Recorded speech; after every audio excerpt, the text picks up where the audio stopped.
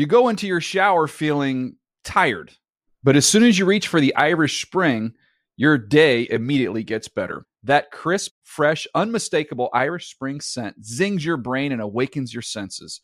So when you finally emerge from the shower 37 minutes later, because you pay the water bill so you can stay in there as long as you want, you're ready to take on the day and smell great doing it. Irish Spring Body Wash and Bar Soap. Fresh, green, Irish. Shop now at a store near you. Getting ready to take on spring? Make your first move with the reliable performance and power of Steel battery tools. From hedge trimmers and mowers to string trimmers and more, right now you can save $50 on select battery tool sets. Real Steel. Offer valid on select AK system sets through June 16, 2024. See participating retailer for details. When you buy Kroger brand products, you feel like you're winning. That's because they offer proven quality at lower than low prices. In fact, we guarantee that you and your family will love how Kroger brand products taste, or you get your money back. So next time you're shopping for the family, look for delicious Kroger brand products, because they'll make you all feel like you're winning. Shop now, in-store, or online. Kroger, fresh for everyone.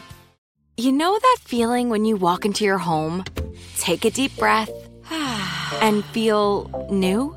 Well, that's what it's like to use Clorox Scentiva. Because Clorox Scentiva smells like coconut, cleans like Clorox, and feels like energy. It'll elevate any cleaning routine to not just clean, but also make every room smell like a tropical coconut getaway. Discover how Clorox Scentiva's powerful clean and refreshing scents can transform your space. Get yours in coconut or other fabulous scents at a nearby retail store. At JCPenney, fashion counts for everybody and every body.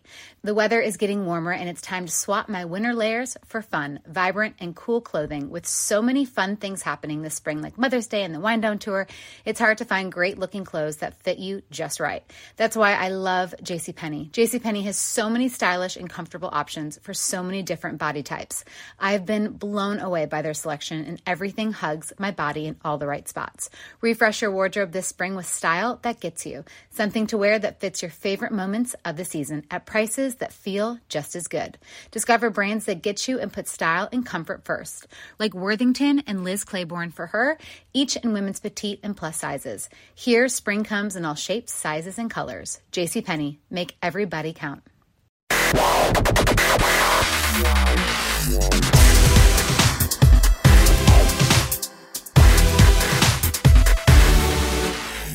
Hey there, everybody. It is Wednesday, August 3rd, 2022. Welcome to the NFL Fantasy Football Podcast, where Vin will live forever. It's me, your man, MG Marcus Grant. Back from the wilderness is Michael F. Florio. Welcome back, sir. Thank you. Thank you so much for holding it down the last couple of weeks. I got to hit up the Bahamas for the first time. That was really fun. And now I'm excited to be back with you. We're back together. We're back together again, just in time for like football, real actual football coming up. I got producer Randy, of course, as always, at the controls, and we have a special guest today. You probably know him from a lot of things he does. He's all over the place. He's at Fantasy Points Live. He's featured on BetSperts. He's part of the Kings Classic. I will see this man in person in Canton, Ohio, in about a week. He's also part of the Dynasty Vipers Network. It is the one and only Matt Donnelly from our neighbor to the north up in Alberta, Canada. Matt, we appreciate you making some time for us. How are you, man? Hey, I'm doing great here. Anytime I can avoid doing real work and jump on a podcast and start talking football, I call that a victory. Yeah, it's definitely a win, right? I mean, we could be doing a lot worse things with our lives than sitting around here talking about football and fantasy football and the whole like. So we got plenty to talk about because, as I mentioned, we actually have football-like substance going on. Training camps are happening. We will actually have a game in a little more than 24 hours from now. So football is actually fully, truly back in our lives and not us just nitpicking whatever we can find on social media or, whatever local newspaper or video feeds. So we're looking forward to that. So we'll talk some Hype Trainer smokescreen. We'll talk a little bit about the Hall of Fame game coming up on Thursday. But let's start with some news because Obviously, there's been quite a bit of it now that we have players back in camp. The biggest piece of news, obviously, coming earlier in the week, Deshaun Watson. We were all expecting a punishment to come down. It has been handed down. Judge Sue L. Robinson has made her ruling and decided that Deshaun Watson should be suspended for 6 games for violating the personal conduct policy. By now, I'm sure you all know what the allegations have been, what the defense has been. We know pretty much the story as much as we can know it. I will refrain from editorializing because right now this is a fantasy football podcast and that just doesn't make a whole lot of sense. But it does mean that we do have to have that awkward transition, that awkward, pivot to talking about fantasy football when there are actual real life things that are happening here. So we will do our best to do that here. I should also add that right now, as we record this podcast on Wednesday morning, August 3rd, it is a 6-game suspension. That number could still go up. There is certainly a belief that Roger Goodell and the league will appeal that number and that it could be more games.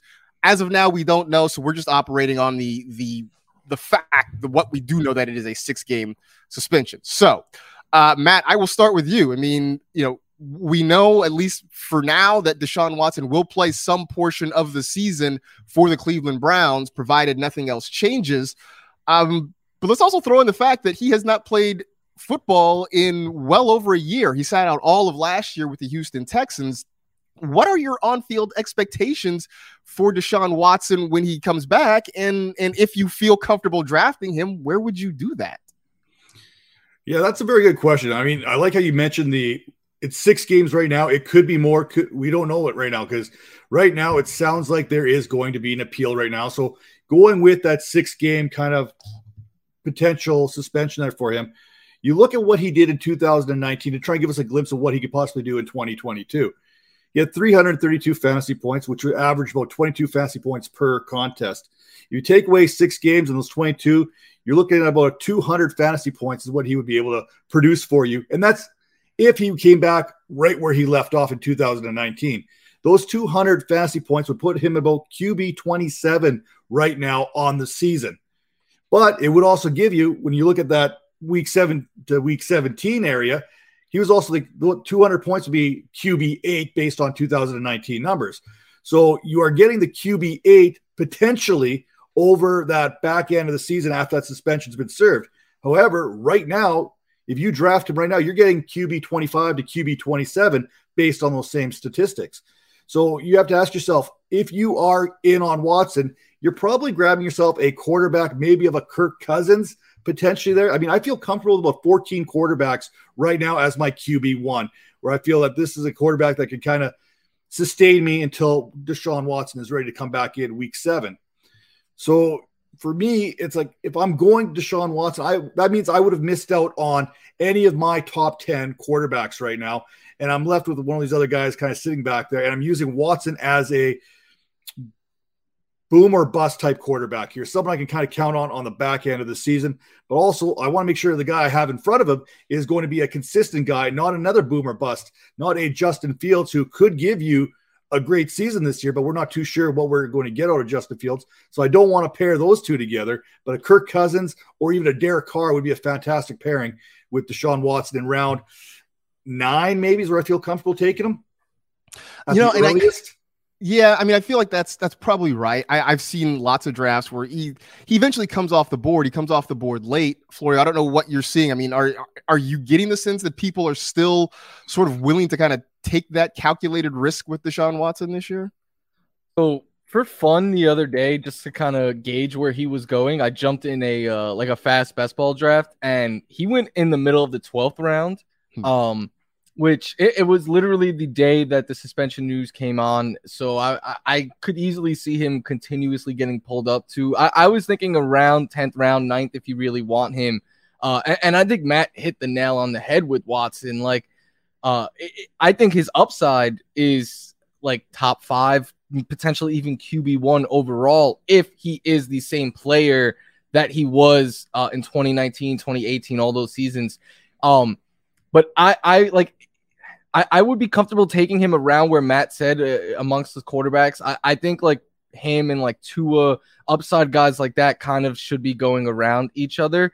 But if you ask me from the minute he steps on the field to the rest of the season, I would put him QB8 behind the big 7 that I think all have the upside of potentially being the QB1 over the course of a full season.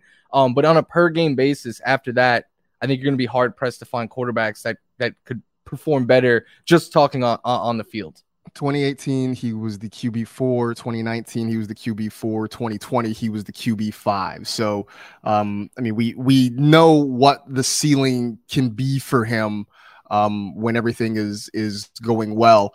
The next question, though, Florian, I'll stay with you here, is everything around him now, right? I mean, we were all sort of cautious, I felt like, when it came to drafting Browns, whether it was, Nick Chubb, Kareem Hunt, Amari Cooper, you name it. I felt like we were all sort of approaching this with caution, not knowing what Deshaun Watson's punishment was going to be. Now that we have at least some idea, how do we approach drafting Browns now? I think everyone needs to get their ADP pulled up from what it currently is. I will admit I'm still not very bullish on the running backs. Like Nick Chubb is great, but Nick Chubb's going to be one of those backs that finishes like RB 10, 11. I have some concerns that they're going to run the ball as much. I don't think they will with Deshaun Watson. I think we will see them throw it with as invested as they are in him. I think Amari Cooper is the biggest winner here. You could get him right now as a wide receiver 3. I think he should be going off the board as a wide receiver 2. And I actually earlier this summer, I tweeted like dark horse pick. If there was no suspension for Deshaun Watson, I think Amari Cooper is like a dark horse to be the best wide receiver in fantasy because I think he'll get that much volume. I like taking a flyer on like David Njoku as the second tight end because I think he could be the second target in this offense. And then like Donovan Peoples-Jones and David Bell to me are late round like flyers, but they're becoming much more appealing now knowing that, hey, from week 7 on, as of now, it should be Deshaun Watson and not Jacoby Brissett throwing them passes. I mean, I want to ask you because Florio mentioned Nick Chubb and being concerned there. Do you share those concerns right now? He's still kind of on the fringes of the top 10 running backs. Is that too high? Is that about right? I mean, how are you feeling? I feel it's probably pretty close to right. I mean, I've got him a little bit further back. I think you're going to see a lot of Chubb and a lot of Hunt in that first 6 games because we know what Jacoby Brissett is. Great backup quarterback. I mean, he's been there for Tom Brady, Jimmy Garoppolo. I mean, you've seen him back up all kinds of guys there. Andrew Luck, Tua Tagovailoa. And he's come in and he spelled him admirably, but he hasn't been able to put up the yards. I'm sure we'll talk about Brissett here in a second, but it's going to be the Browns relying on this run game, hoping Brissett can manage the game and relying on this defense, which is one of the better defenses in the league as well. So I think you're going to see a good uptick in Chubb as a runner. You're probably going to lose a little bit of PPR value on him. Hunt's PPR value is probably going to jump up a little bit because Brissett doesn't have that big arm. He's always been criticized not being able to throw the deep ball, but hey, when you've got Kareem Hunt and what he can do with that elusive rating there, you can just dump that off to him and let him do things. So when you look at what Hunt's been able to do, I think he averages something like 13.5 fantasy points per game with Nick Chubb in the lineup. So you're going to get yourself a solid flex play in Kareem Hunt. You're going to get an RB2 that's going to push RB1 from week to week there while Brissett's out of lineup. But when Watson's out of lineup, but when Watson returns, I think this game's going to turn into more of a passing game there. And Amari Cooper's value is going to go through the roof there from week 7 to 17 because we've seen what Deshaun Watson has done with guys like Brandon Cooks, with DeAndre Hopkins, and Amari Cooper is in that same realm of wide receivers there. He's just as good as DeAndre Hopkins, give or take where you want to believe that. He's probably better than Brandon Cooks when they're both at their peak. And you look at what Cooper was able to do last season with a 15.9% target share. He's going to get more than 15% of the targets in Cleveland. He's going to be that target hog. So you're going to get yourself a wide receiver 1, someone in that probably the top 10 from week 7 to 17 as the season concludes, which is what you want. Because that's basically Amari Cooper could be one of those league winner wide receivers that you're getting much later in your drafts. Side note, there's something you just triggered when you said, Matt, you talked about Deshaun Watson playing with DeAndre Hopkins. I had to remind myself that, yes, not only did they play together, they made the playoffs together, and they had a big lead on the Kansas City Chiefs, if you remember, before they got rolled in that playoff game. I just had a quick flashback to that. Like, yeah, it really wasn't that long ago when the Texans were a competitive franchise, and now they are, kind of scraping the bottom of the barrel with everything, but that's neither here nor there. So we know it's going to be Jacoby Brissett at quarterback. And as you mentioned, Matt, this could be a team that sort of leans on the run early in the season. We could see a heavy emphasis on Nick Chubb, on those guys there. A lot of short throws, a lot of dump offs to Kareem Hunt. So then, Flory, I'll ask you this: like, should this be the kind of thing where maybe you load up, you lean on Chubb early, and when we get to week 6 or 7, are we looking to maybe try to trade him and see what we can get back? In the thought that this, like as Matt said, that this offense is going to look a lot different in the back half of the season. Yeah, I as Matt was talking, I was like, that's what came to my mind. Like, if you want to draft Nick Chubb in like the second round and have a potential like top 5 RB the first couple of weeks, and then maybe like, I don't know, like maybe like right before like week 5 or something like that, you're like, now's the time I'm going to trade Nick Chubb. I also think Amari Cooper, who I would use with Jacoby Brissett, just because, I mean, all he needs is one long ball. Like, I'm not going to be scared away of Amari Cooper because of Jacoby Brissett. I think he'll still get the volume.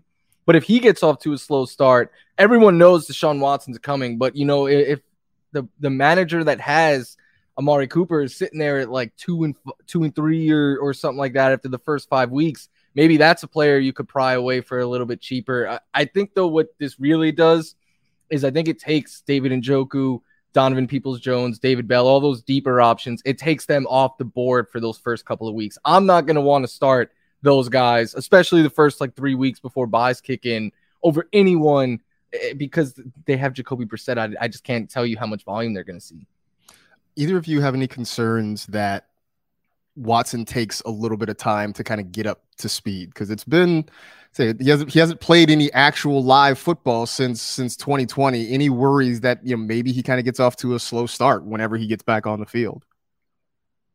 Yeah, I think there's going to be a little bit of a maturation period for him to get ready to go. I mean, it's going to take 2 to 3 weeks for him to get back to where he can be. So again, when you're looking at your rankings here and where you're wanting to select him, you got to keep in mind, yeah, he's serving a 6-game suspension right now, but you're only going to get Deshaun Watson at 75% to maybe 80% for 2 weeks after that. So, I mean, those are some things to take into consideration here when you're thinking about Deshaun Watson. But I mean, the upside for your fantasy football championship weeks and stuff like that, I mean, it looks pretty good.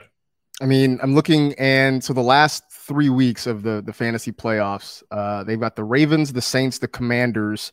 Obviously what we think now may not be what comes to pass once we get to November and December, but I don't think it's a terrible potential playoff schedule for the Cleveland Browns and for your fantasy team there.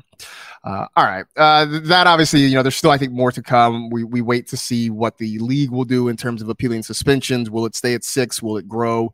We kind of wait to see on that. Meanwhile, in Dallas, we sort of know what everything is, or at least we like to believe we know what everything is. But Jerry Jones, who of course likes to proclaim things, even if, you know, maybe his coaches don't necessarily agree. But, you know, when you are as rich and as powerful and as influential as Jerry Jones, you can talk, and people are forced to listen to you.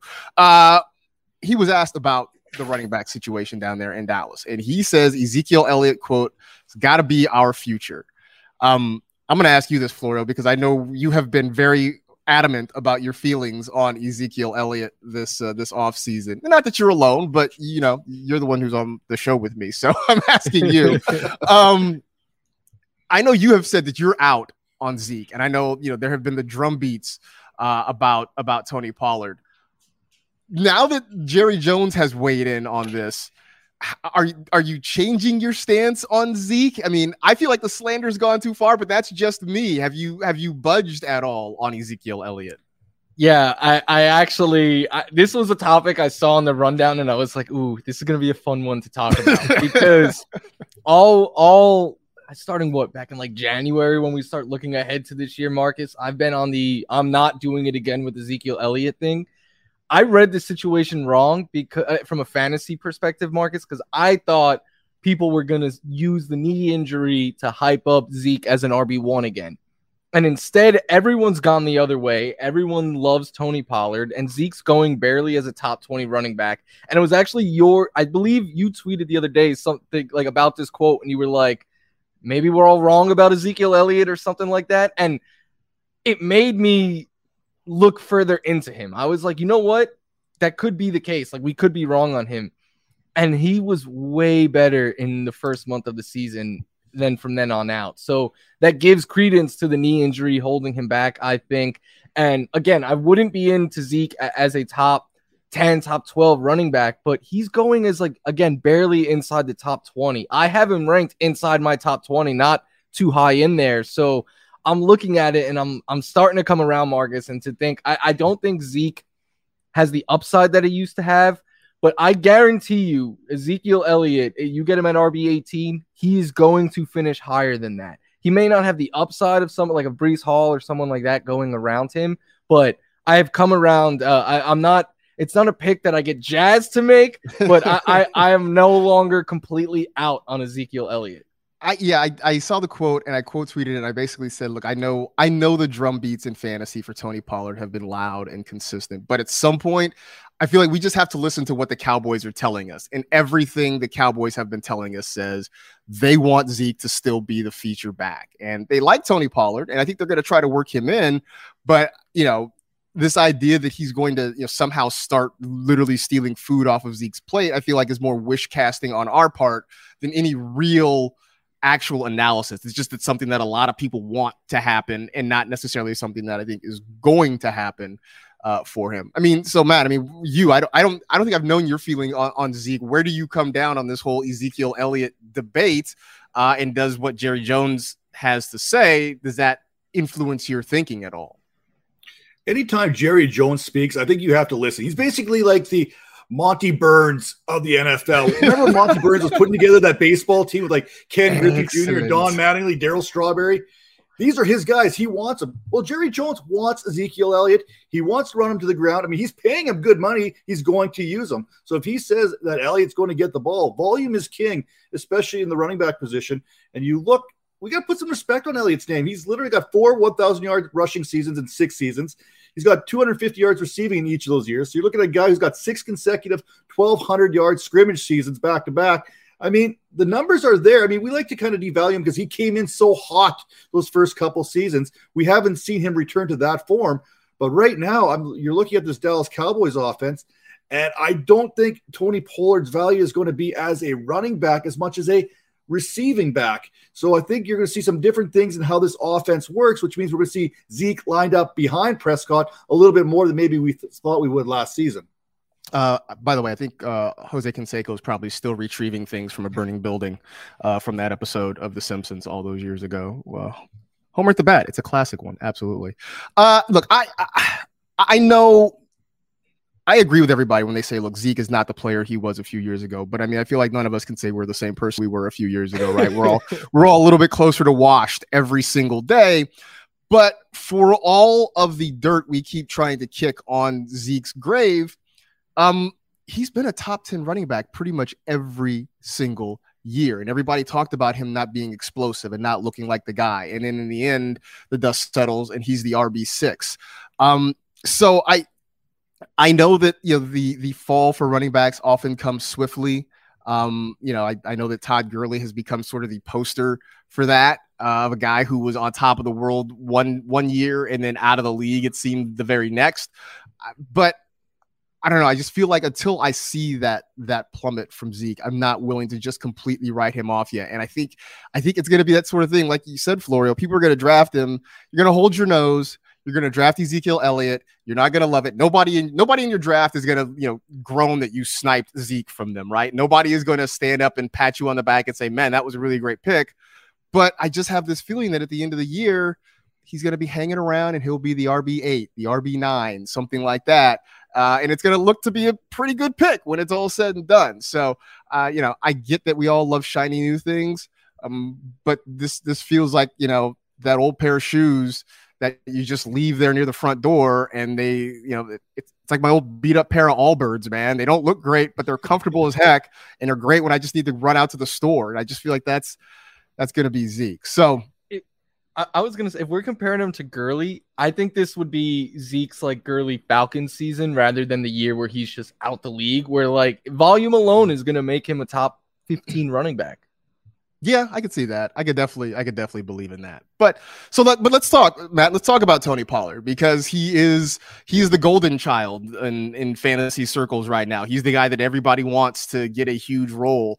Can you paint me a picture? What has to happen right now for Tony Pollard to be worth a weekly start? Because last year, I mean, he got you double-digit points, I think, 4 different times, right? It's fine. It's not great. It's not a guy that you feel confident starting every week. I know that's what people want. What has to happen for us to be comfortable doing that?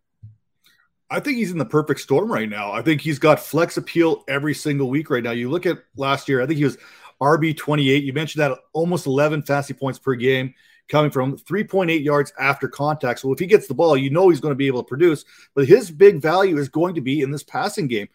He had the 10th most slot yards per route run last season amongst all guys with, I can't remember what the number is. I think it's like 20 opportunities there, or whatever that worked out to. But you know, with Michael Gallup coming back from an injury, James Washington going down, you're basically looking at CeeDee Lamb and Dalton Schultz as your 2 pass catchers in this offense. Well, if you're going to bounce Tony Pollard out to the slot, that gives you another pass catcher to go with Dak to make things happen. So that's where I think his value is going to be. This whole situation here in Dallas kind of reminds me of yesteryear when you had Melvin Gordon and Austin Eckler in that Chargers backfield, where Austin Eckler wasn't necessarily getting the touches in the run game, but he was being really effective and efficient as a pass catcher. And in PPR, hey, that's all Tony Pollard needs, because he averaged 8.6 yards per reception last year. So you know if he gets the ball in his hands, he's going to be able to produce for you in fantasy, especially in those PPR leagues. So I think Pollard's going to have weekly flex appeal each and every week. So I'm all in on Pollard here. I'm going to draft, especially when you're drafting him. I think you're drafting him probably, round 10, round 8, somewhere in that range, depending on where these running backs are falling off the board. So I feel comfortable where Pollard is. I think he's going to outperform his current ADP, much like Zeke's going to outperform his ADP.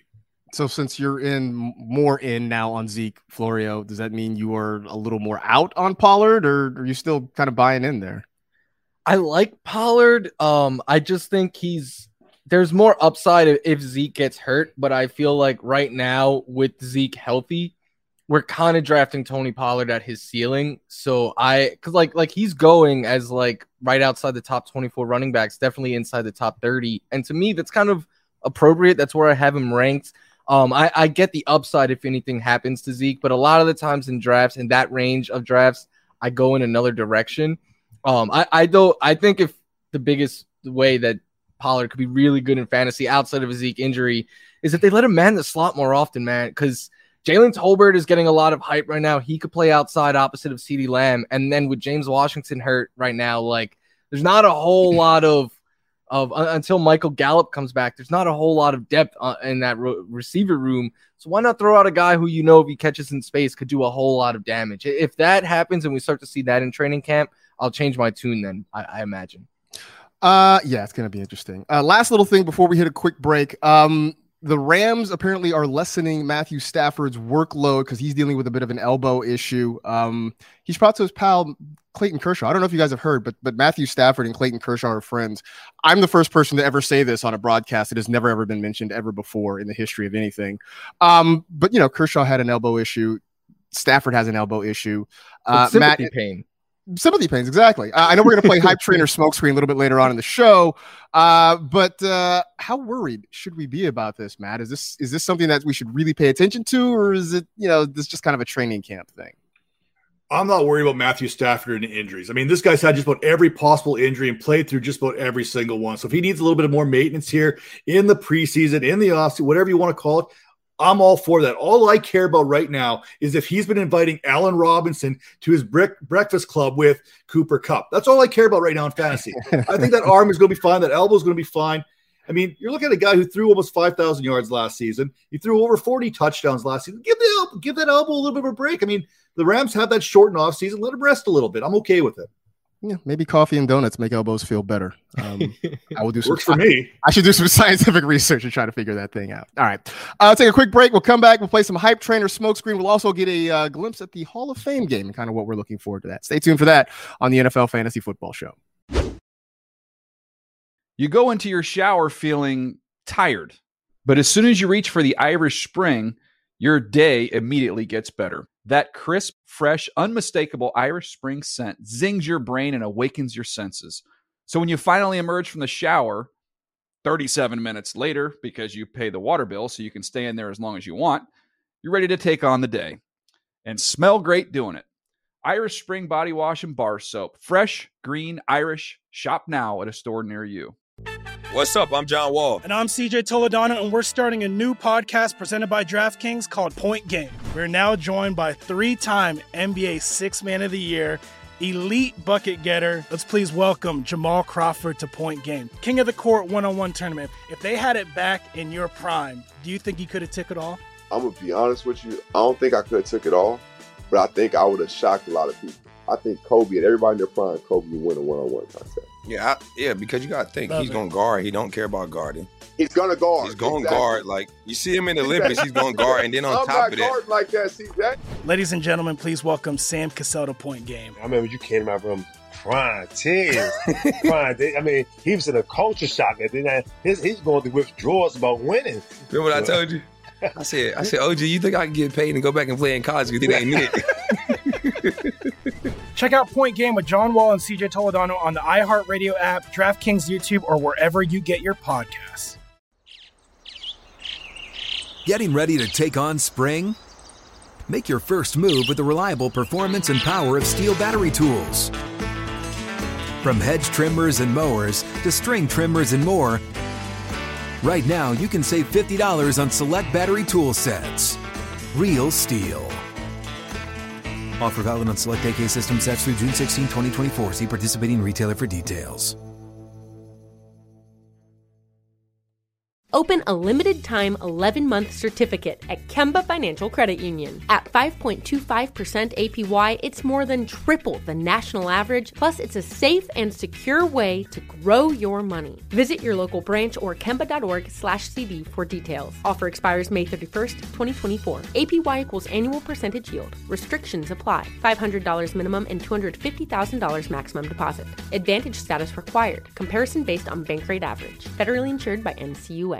You go into your shower feeling tired, but as soon as you reach for the Irish Spring, your day immediately gets better. That crisp, fresh, unmistakable Irish Spring scent zings your brain and awakens your senses. So when you finally emerge from the shower 37 minutes later, because you pay the water bill so you can stay in there as long as you want, you're ready to take on the day and smell great doing it. Irish Spring Body Wash and Bar Soap. Fresh, green, Irish. Shop now at a store near you. What's up? I'm John Wall. And I'm CJ Toledano, and we're starting a new podcast presented by DraftKings called Point Game. We're now joined by three-time NBA Sixth Man of the Year, elite bucket getter. Let's please welcome Jamal Crawford to Point Game. King of the Court one-on-one tournament. If they had it back in your prime, do you think you could have took it all? I'm going to be honest with you. I don't think I could have took it all, but I think I would have shocked a lot of people. I think Kobe and everybody in their prime, Kobe would win a one-on-one contest. Yeah, because you got to think he's going to guard. He don't care about guarding. He's going to guard. He's going to guard. Like, you see him in the Olympics, he's going to guard. And then on top of that. I'm not guarding like that, CJ. Ladies and gentlemen, please welcome Sam Cassell to Point Game. I remember you came to my room crying, tears, crying. I mean, he was in a culture shock. And then he's going through withdrawals about winning. Remember what I told you?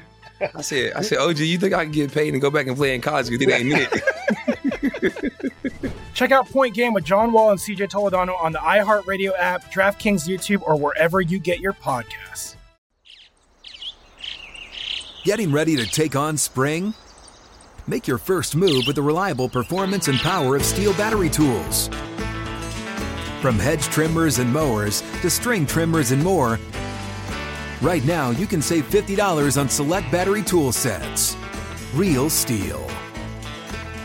Offer valid on select AK system sets through June 16, 2024. See participating retailer for details.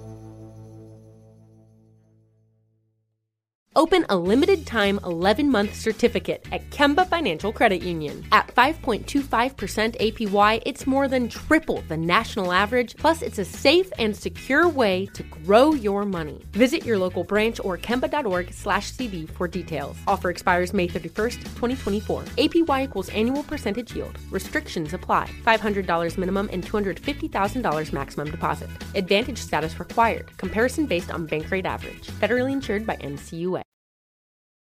All right. Now that we have actual, like I say, football-like substance, we've got practices, we got training camps. We're going to have a football game coming up in about a day.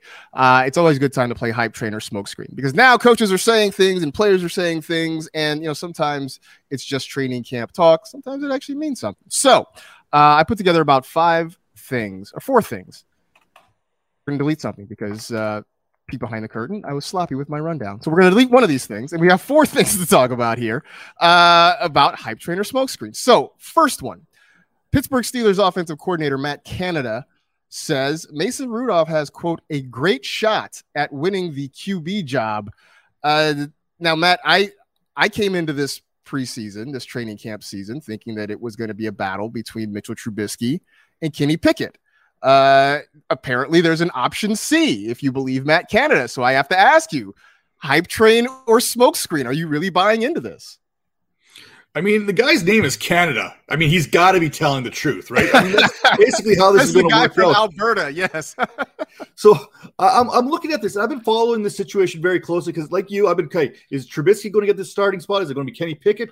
Who am I going to draft possibly in a super flex league? It's kind of been, I've been monitoring this whole situation. Well, Trubisky hasn't done very much and hasn't looked very good from all reports that I've been hearing. And Kenny Pickett is still a rookie. So I don't think he's going to be ready to start right away. So I think this really comes down to Trubisky and Mason Rudolph. And with Rudolph, at least he has some familiarity with this offense, with Matt Canada here. So I don't think Rudolph is going to get it. I still think it's going to be Trubisky when it's all said and done. But I don't think this is necessarily a smokescreen. I think that Rudolph may be actually looking like the best option right now of these 3, but ultimately it's going to be Trubisky. Basically, it reminds me of like growing up on the farm here, going out there, shoveling the manure from one pile and moving it to the other pile. The barn is still going to stink. I mean, that is exactly what we got going on here in this quarterback room. That's a great analogy. I love that. I mean, Florio, I know Mike Tomlin said we shouldn't read into Kenny Pickett working with the second team, but I know you guys are going to, but you shouldn't read into it. I mean, are you buying into the idea that Mason Rudolph could be the starter here? To me, this is the ultimate smokescreen. I think there is a 0% chance or 0.1, something like that. I understand he's playing well in training camp right now. He's not running with the ones. I think that is a big reason why. We know what Mason Rudolph is. Every time we see Mason Rudolph was so bad that he made us miss Big Ben when Big Ben missed time the last couple of seasons. Like, that is all you need to know about Mason Rudolph. I continue to be of the mindset that I don't know if he'll start week 1, but I think Kenny Pickett is going to start the vast majority of games for this Steelers team. If none of your quarterbacks, if you don't feel great about any of them, you're going to give it to the guy who you used a first-round pick in, who was the most NFL-ready rookie, because you want to know what you have in this kid. And it just making him sit a year or most of the year, I don't think makes any sense. So ever since they drafted him 20th overall, my thinking has been, Mitch, you got backup money, and that's kind of what you're going to be this year. I'm sort of with you. I think I've held to the belief that I think Mitch Trubisky starts week 1, but I wouldn't be surprised if before too long that we're going to see Kenny Pickett get the gig, especially if Trubisky struggles. But I think you're going to see Pickett get this job because I think all 3 of these quarterbacks are fairly even. And I'm with you, Florio. I think you end up starting the guy that you spent draft capital on, that you have under team control for the longest time too, right? I mean, you only have Trubisky for a short amount of time. I don't imagine they're going to, I'm not expecting Mason Rudolph to get the bag and end up with some giant, huge extension. So why wouldn't you at some point turn the reins over to Kenny Pickett? So I appreciate you, Matt Canada. I love you trying to pump up your guy here, but I don't know if I'm buying that one.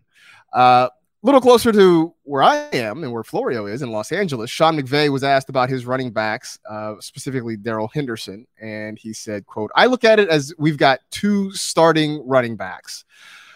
Matt, that sounds great for the Rams. That sounds terrible for us. I know people love Cam Akers and they want Cam Akers to prosper, and I get it. Should we be buying what McVay is selling here? Is this a hype train or is this a smoke screen? Oh, this is a smokescreen for me altogether. I mean, did Henderson flash at times last year? Yeah, sure. He had some good games. He had some good runs there. But ultimately, he got outplayed by Sony Michel. We're talking. So for me, for McVay to say, well, I've got 2 number 1 running backs, I say pump the brakes. What have we seen McVay rely on two running backs. Whoever this running back is in this Rams offense is going to see like an 80% snap share. Whether Akers, I mean, even Akers coming back from that Achilles rupture there, when he was not quite 100%, when he was only getting like 2.3 yards per carry, he was still getting 80% of the touches. So for me, when you tell me you might think maybe you have two running backs that are top quality. I mean, that's like that guy that you're trying to trade with in your leagues. They're trying to sell you his third running back, telling you he's a starter. Yeah, well, maybe he might start somewhere else, but he's not going to start on this Los Angeles Rams team. It's going to be Cam Akers all the way through. So, and you got to look at Akers. We knock him a little bit on those yards per carry, but look at those teams that he played against there in that run. San Francisco twice, Arizona, Tampa Bay, Cincinnati, all pretty good teams against the run. So I'm not worried about Cam Akers. He's almost a full season now removed from that injury. We've seen him come back, play a little bit. I think that's going to factor into it. Darrell Williams is going to be more of that change of pace kind of guy for me. Or Darrell Henderson, sorry. Yeah, Florio, are you in on this hype train or smokescreen with the Rams running backs? If we were on Fantasy Live right now, Marcus, we'd have to get our arms pumping. I think this is a hype train. I think that I agree with Matt that I think McVay ideally likes to use one running back, but I don't know if he's going to have that choice because I agree. I think it's a positive that we saw Cam Akers back last year, but we saw a very different Cam Akers last year without that burst. He's one of the players that I'm going to be paying one of the closest eyes to this preseason, because if he looks like the Cam Akers of old, then I think this is a smoke screen, and I'll bump Cam Akers back up my rankings. But I'm kind of nervous because outside of Kevin Durant, who is now the poster boy of like, look, you could come back from Achilles injuries. Like, these have historically been career enders, especially for running backs. So I am more wary of Cam Akers the closer we get to the season. And just the fact that he's got two running backs that have struggled to stay on the field as much as they have, he might not have a choice but to use two starting running backs. You said Kevin Durant being the poster boy for, I thought you were going to say like burner Twitter accounts and like, you know, snapping back at fans who say negative things. I'm going to call smoke screen, but it's a very hesitant smoke screen on this one. And I apologize for not remembering where I saw it. I feel like multiple people have mentioned this on Twitter that generally speaking, McVay likes to use one guy in a game. Like when he can, when everybody's healthy, he likes to generally lean on one running back. And I know it's a thing he said he wasn't going to do after basically running Todd Gurley into the ground for a few years. He said that he was probably going to try to avoid that. But, you know, to quote the philosopher Sean Carter, you are who you are when you got here. So I think Sean McVay is still going to keep using kind of one running back. So I think it's going to be Cam Akers as much as possible. Maybe you see Darrell Henderson kind of get in there and give him a break every once in a while. But I'm gonna call a smoke screen, but I also reserve the right to take that back if, you know, we get a couple weeks into the preseason and it looks a little bit different. So more running back news. And I'm going to start with you, Florio, as our resident Bills fan here on this show. But the reports are Zach Moss is, quote, trending toward having a role in the offense. I know we all love Devin Singletary. James Cook has been the new hotness and is getting a lot of excitement. But now there are these reports from camp that maybe Zach Moss isn't quite dead yet. Or is he? I mean, like I said, as our resident Bills fan here, Florio, is this hype train or smokescreen? This is pure smokescreen. I think this is the Bills trying to boost up Zach Moss, maybe see if they can get like a late round pick to trade him or something like that. To me, the Bills backfield cut, like, I'm not saying anything that no one else has said already, but it comes down to Singletary versus James Cook. And like that alone, I think is a very big question mark for fantasy. So if Zach Moss is in this offense and does have a role, this backfield is going to be an absolute nightmare. But I mean, he was legitimately a healthy scratch multiple times down the stretch last year for Matt Breida. Then they went out and they used a premium draft pick on James Cook. I think this is purely going to be a two-man committee between Singletary and Cook. And maybe I like Duke Johnson more than I like Zach Moss coming into the season. I mean, I like Duke Johnson, but for Zach Moss, that's not great. All right, so Florio's basically saying the Rolling Stone that is the Bills offense will gather no Zach Moss. So Matt, are you in? Is hype train or smokescreen on Zach Moss having a role in this offense? You know what? Fool fantasy managers once, shame on you. I mean, we almost bought into this last season. Remember, there's that stretch where he was getting 10 plus carries in this Bills offense. People started buying into it. I think week 1, he had 2 touchdowns to start the season off. People are like, okay, Zach Moss may have value. No, it's not going to happen. After he got like kicked off the team, I mean, he didn't really get kicked off the team, but he was a healthy scratch. I mean, how much worse can it get for you? We saw what Devin Singletary could do, scoring a touchdown on the ground in 6 straight games, including the playoffs. He had 8 of his 10 touchdowns over that 6-game stretch. So we know Singletary can get the job done. The truth is, the number 1 running back in Buffalo is still Josh Allen. I mean, if you're going to get close to the goal line, he's still going to call his number from time to time. Devin Singletary may come in there. And James Cook, he's a matchup nightmare against linebackers in the passing game. Where does Moss fit in with this? I don't see where he fits in. And I agree. I think Duke Johnson is an actual better running back than what Zach Moss is. So for me, this is, hey, let's get Zach Moss a little bit of value. Maybe we can get a 7th or a 6th round draft pick. Maybe we can cut our losses here with him right now.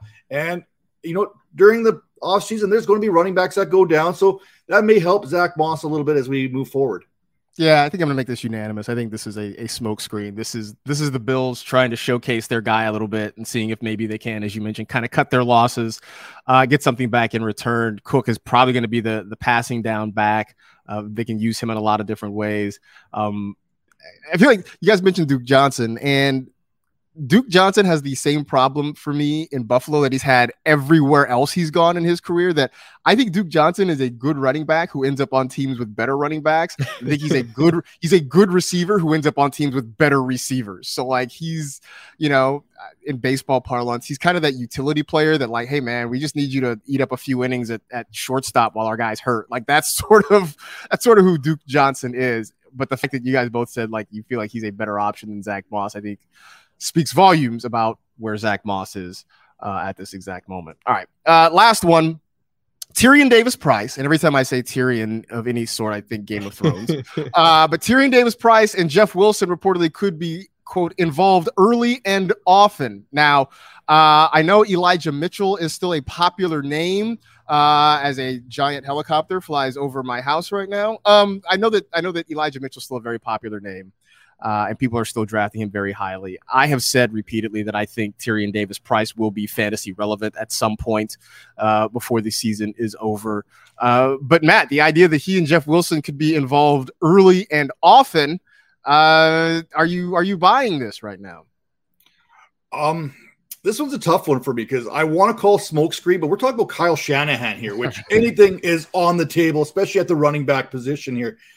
What Shanahan likes to do is he likes to create mismatches all over the field. And that's where you can see Davis-Price get a little bit of run early on in the season. But for me, hey, I am a Elijah Mitchell fan. There's no doubt about it. We heard he was buried last year. Remember Jeffrey Wilson, Trey Sermon, Raheem Mostert. These are all guys ahead of Elijah Mitchell last year. He just missed 1,000 yards rushing last season by 37 yards. You add in his receiving yards, he had over 1,100 scrimmage yards, and he played in just, 12 games? Elijah Mitchell is a great player when he's on the field. And I think that's the key thing for people to remember. He's going to get a bulk of these carries here for the San Francisco 49ers. I think San Francisco was 5th in the league in rushing attempts, something like 30.4 last season. So if Elijah Mitchell's healthy and he's on the field, I think he's going to be fantasy relevant. I think he's going off as RB23 right now. You're getting him back into the 6th, early 7th round. I think he's a guy who could outperform that ADP. However, we haven't been able to see him stay healthy. And I think that if he goes down early, I think that's where we see Davis-Price step in, even more so than Jeffrey Wilson. Now, Jeffrey Wilson's one of the guys who could really throw a whole wrench into the whole system here. If all of a sudden he comes out gangbuster here and looks like the better back and gives you some production, because Jeffrey Wilson, we've seen him produce from time to time, I guess is the best way to put it. So I'm not quite buying it involved early and often, but like Florio said here, there's a point where Davis-Price is going to be used because of how Shanahan likes to use his running backs. Yeah, so Florio, I mean, like, one, are you buying they're going to be involved early and often? And the addendum to this question, will Jock Peterson be stashing Jeff Wilson on his fantasy roster again in 2022?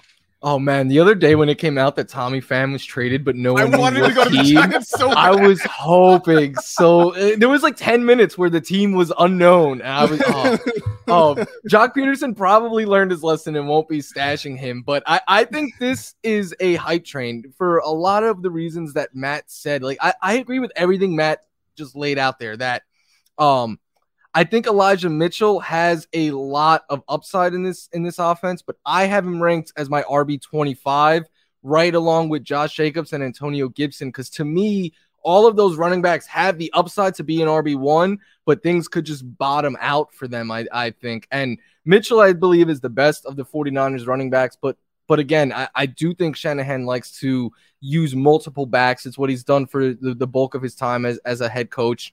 I also think the fact that when we saw Mitchell last year running 20-plus times, he missed 6 games. So I think we could see him maybe dialed back a little bit just to keep him healthy. And the thing is, I think Tyrion Davis-Price could be a really good running back if Mitchell misses time. But I think Jeff Wilson is going to be that thorn in the side that takes away like something like 8-10 touches a week, because for whatever reason, Kyle Shanahan seems to love this guy. And then Marcus, I don't know if you saw this. Trey Sermon is getting some hype after we spent the whole season he's BSOHL, right? He's best shape of his life now. And I've seen the hype on Trey Sermon. Yeah, I don't know. I will say that I do think there's a lot of truth behind this. We all have to remember Elijah Mitchell was a great find, but that also happened because there were injuries ahead of him on the depth chart last year, right? If Raheem Mostert stays healthy, if Jeff Wilson stays healthy, if Trey Sermon doesn't just go bust in his rookie year, I don't know that we really see a lot of Elijah Mitchell, and he took advantage of the opportunity, to his credit. So, give him total props for that, but I don't think that was the way the 49ers had it drawn up. And so I think when we get to this year, I think you're going to see a lot more guys sort of work in. There's a reason that Adam Rank coined the phrase Shanahanigans so many years ago. I know it started with Mike Shanahan, but it has certainly been passed down to his son, that they will use multiple running backs, and that at times it can be a little bit hard to figure out. So I would not be surprised at all if we see Jeff Wilson get involved, if we see Tyrion Davis-Price. So I do think there is a lot of truth behind that. Now, how much they get involved, I think we remain to be seen, and how exactly they're used, I think we have to kind of wait and see. But that is what preseason is for, which, fittingly enough, gets us to the fact that the Hall of Fame game kicks off on Thursday from Canton, Ohio. It is the Jaguars and the Raiders, our first actual football-ish type game that we're going to get to watch this year. So, look, we know that for the Jaguars, Trevor Lawrence is not going to play. Travis Etienne is sick, so he's not going to play in this game. I don't know how much either of those guys would have played anyway if they were healthy or ready to go. But Matt, beyond that, who or what are you most interested in watching from Thursday night? Well, Snoop Connor is in the house. Okay, so this is a guy I'm excited to watch here, because we know what this Jacksonville Jaguars backfield looks like right now. We have Travis Etienne, and we've got James Robinson. James Robinson is facing that same uphill battle that Cam Akers was facing last season. So we don't know what James Robinson is going to be capable of doing. So that RB2 spot is essentially up for grabs. And on this Jaguars backfield right now, there's no one behind Snoop Connor. So Snoop Connor could somehow find himself into fantasy relevancy if he performs well. It's a bunch of backups and, curtain jerkers kind of guys that he's going to be facing against the Raiders. And we're not talking about their starters here.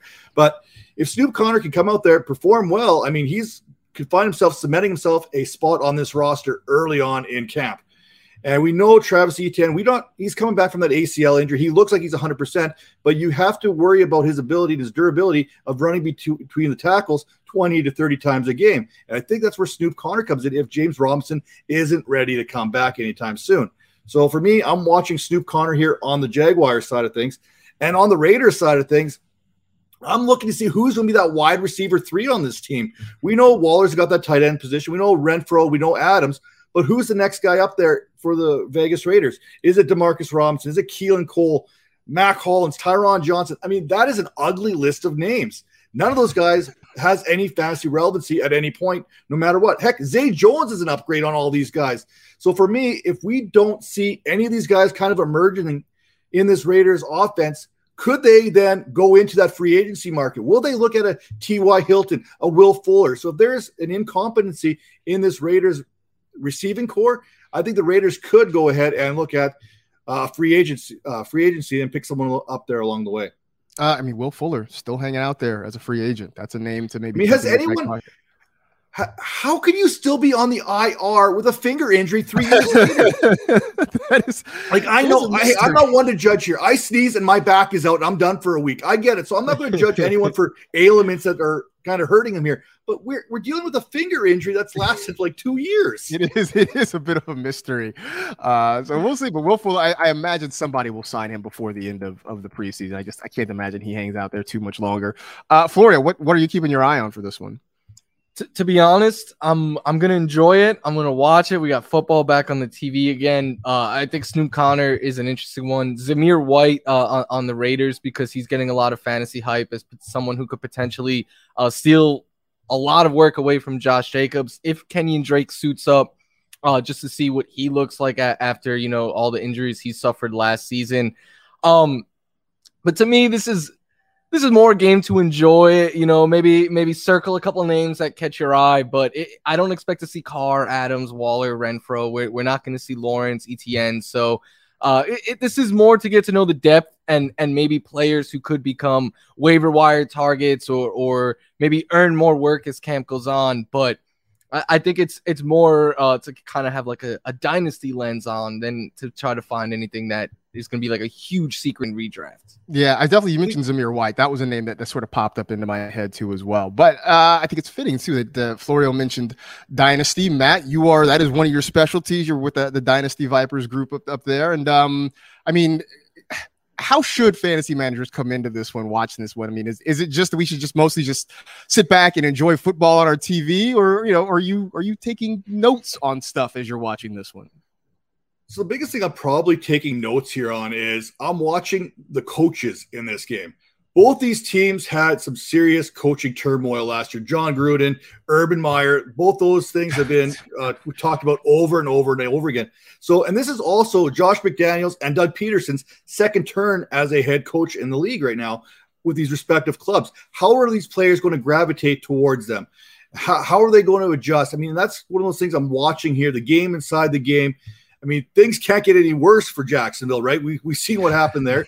We've seen how resilient the Raiders were last season dealing with all they have to.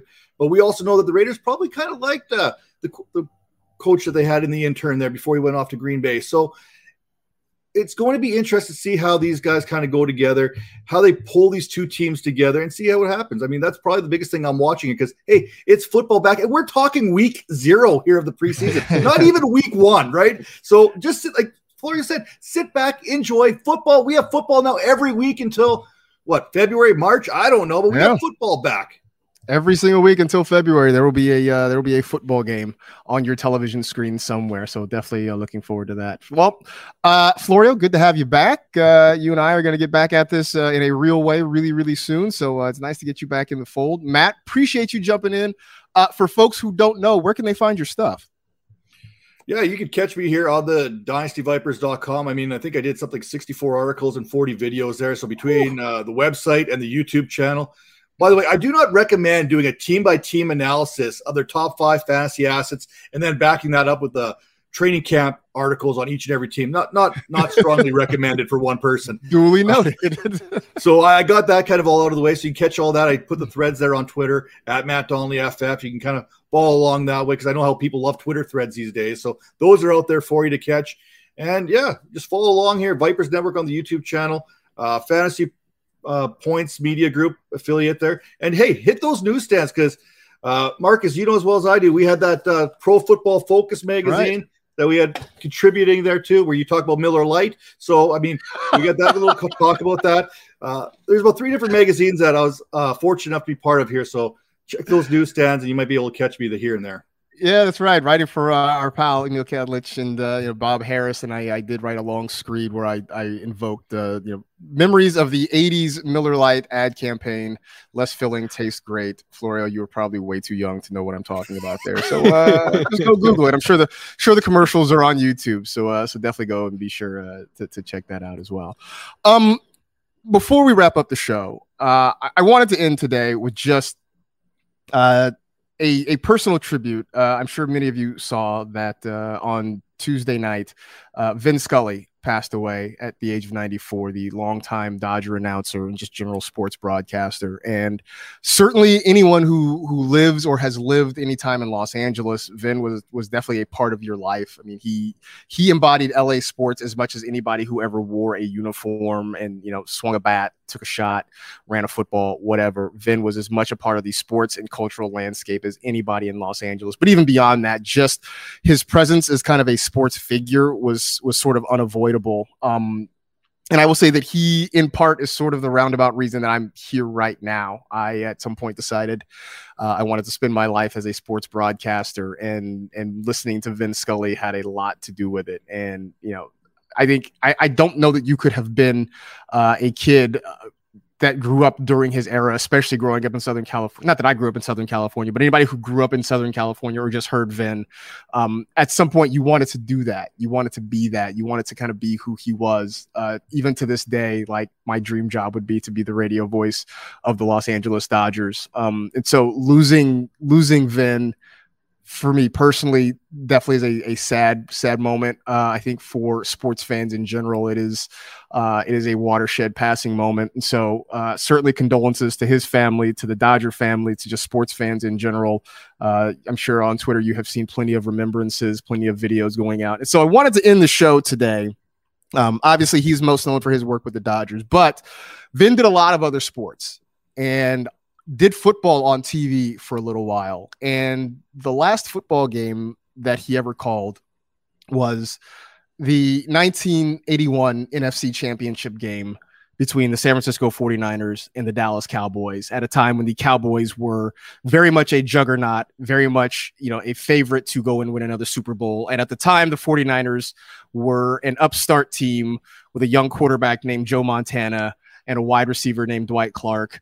And Vin was on the call at Candlestick Park when Dwight Clark made what has just now become known as the catch. And afterwards, he said that was the last football game he did, in part because it was one of the best football games he's ever seen. So as my own personal tribute to Vin, who I'm certainly going to miss, who I loved, just wanted the show with his call of the catch. That'll do it for this edition of the NFL Fantasy Football Podcast. Stay happy, safe, and healthy. Do good. Live well. Take care of yourselves. Take care of each other.